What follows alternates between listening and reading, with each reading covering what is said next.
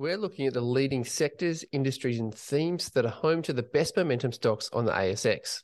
I'm Christopher Hall, and this is Finer Market Points, where we connect the leading market themes and top performing companies for better trading. On the ASX, over the last rolling quarter, the top sectors by rank have ranked last 11th materials, 10th is financials, consumer staples, being the grocers, are in 9th, real estate and property at 8th, consumer discretionary, such as retail, in 7th.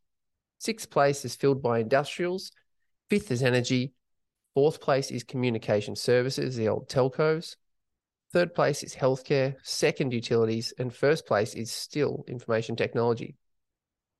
Having a look at the top companies by industry, we're breaking the market into thirds.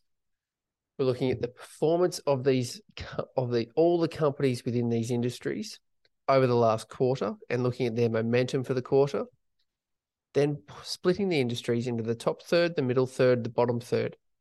The bottom thirds are laggards, and generally they stay in that bottom third for about 18 months. The top third, they stay up there for about 9 months on average, and that's what we're going to focus. When we have a look at these sectors of the companies, we do see that there's a real split of how many constituents are in each of them. We've got the top 4 only having one constituent each. Aerospace, personal care, multi-utilities, and semiconductors all only have one company representing them in the ASX top 300.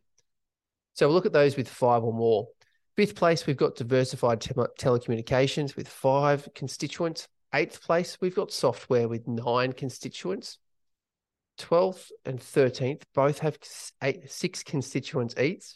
Healthcare equipment takes out 12th, and construction and engineering take out 13, which is interesting considering that so many people were writing off the whole construction industry, with half of the liquidations in the country being brought to the market by developers and properties and builders in the first 3 months of this year.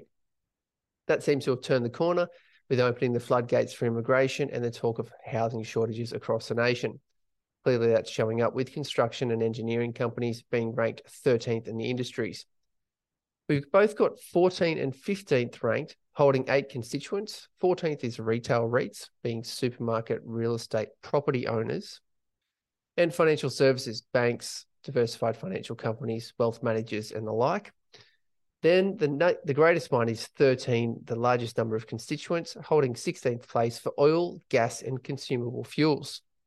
We know that plotting and monitoring these leading themes on ASX really does lead to show us where the market leaders are going to be, both in the current cycle and the next cycle. That's at least what history tells us. This is Finer Market Points, where we connect the leading market themes and top performing companies for better trading. You can follow more in-depth breakdowns of leaders, momentum leaders, charts, and technical analysis on YouTube, and you can follow us on Twitter as well.